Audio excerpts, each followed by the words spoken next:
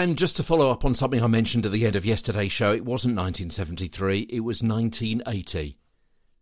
What do I know?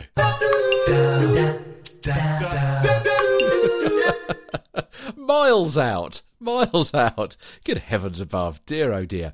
Okay, in a voiceover studio situation, what's really happening in a one-by-one voiceover read? Yeah, it may be that you're sitting there, headphones on, microphone in front of you, and sitting nice and comfortably in your chair, reasonably upright, yeah, shoulders down. You're relaxed, but you're still a little bit formal. You've got your stoppered water bottle to one side. You've got your notes in front of you and your script and a pencil as well. And you've been listening to the direction, and the direction keeps coming, and it keeps coming. And then there's a little bit more, and then there's some more feedback, and then someone does it, and you're thinking, I must be rubbish. They're asking me to record every line one by one. I can't get into the groove. I can't get into the pace. I can't get into the rhythm. What's going on here?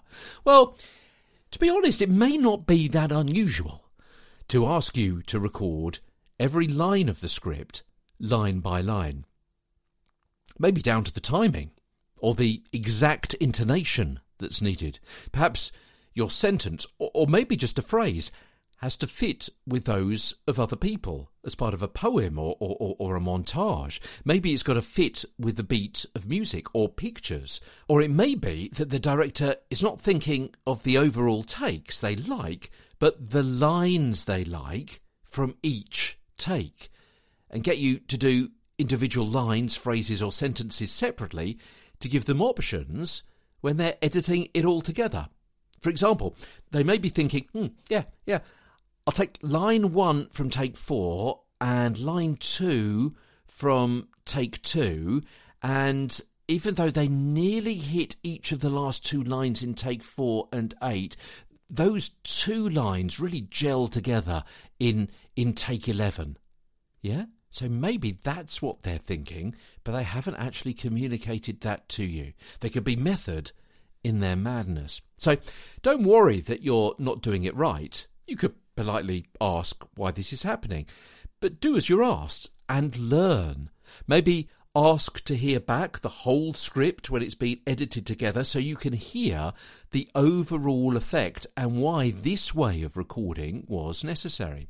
Or if they say that the line is not quite right, ask to hear it in the rough mix with the other lines so you can hear for yourself what the problem is. You may understand it better if you can hear yourself where you've gone wrong rather than have someone interpret that and verbalise it to you. Recording individual lines in isolation isn't always easy because you've got nothing to lead in from.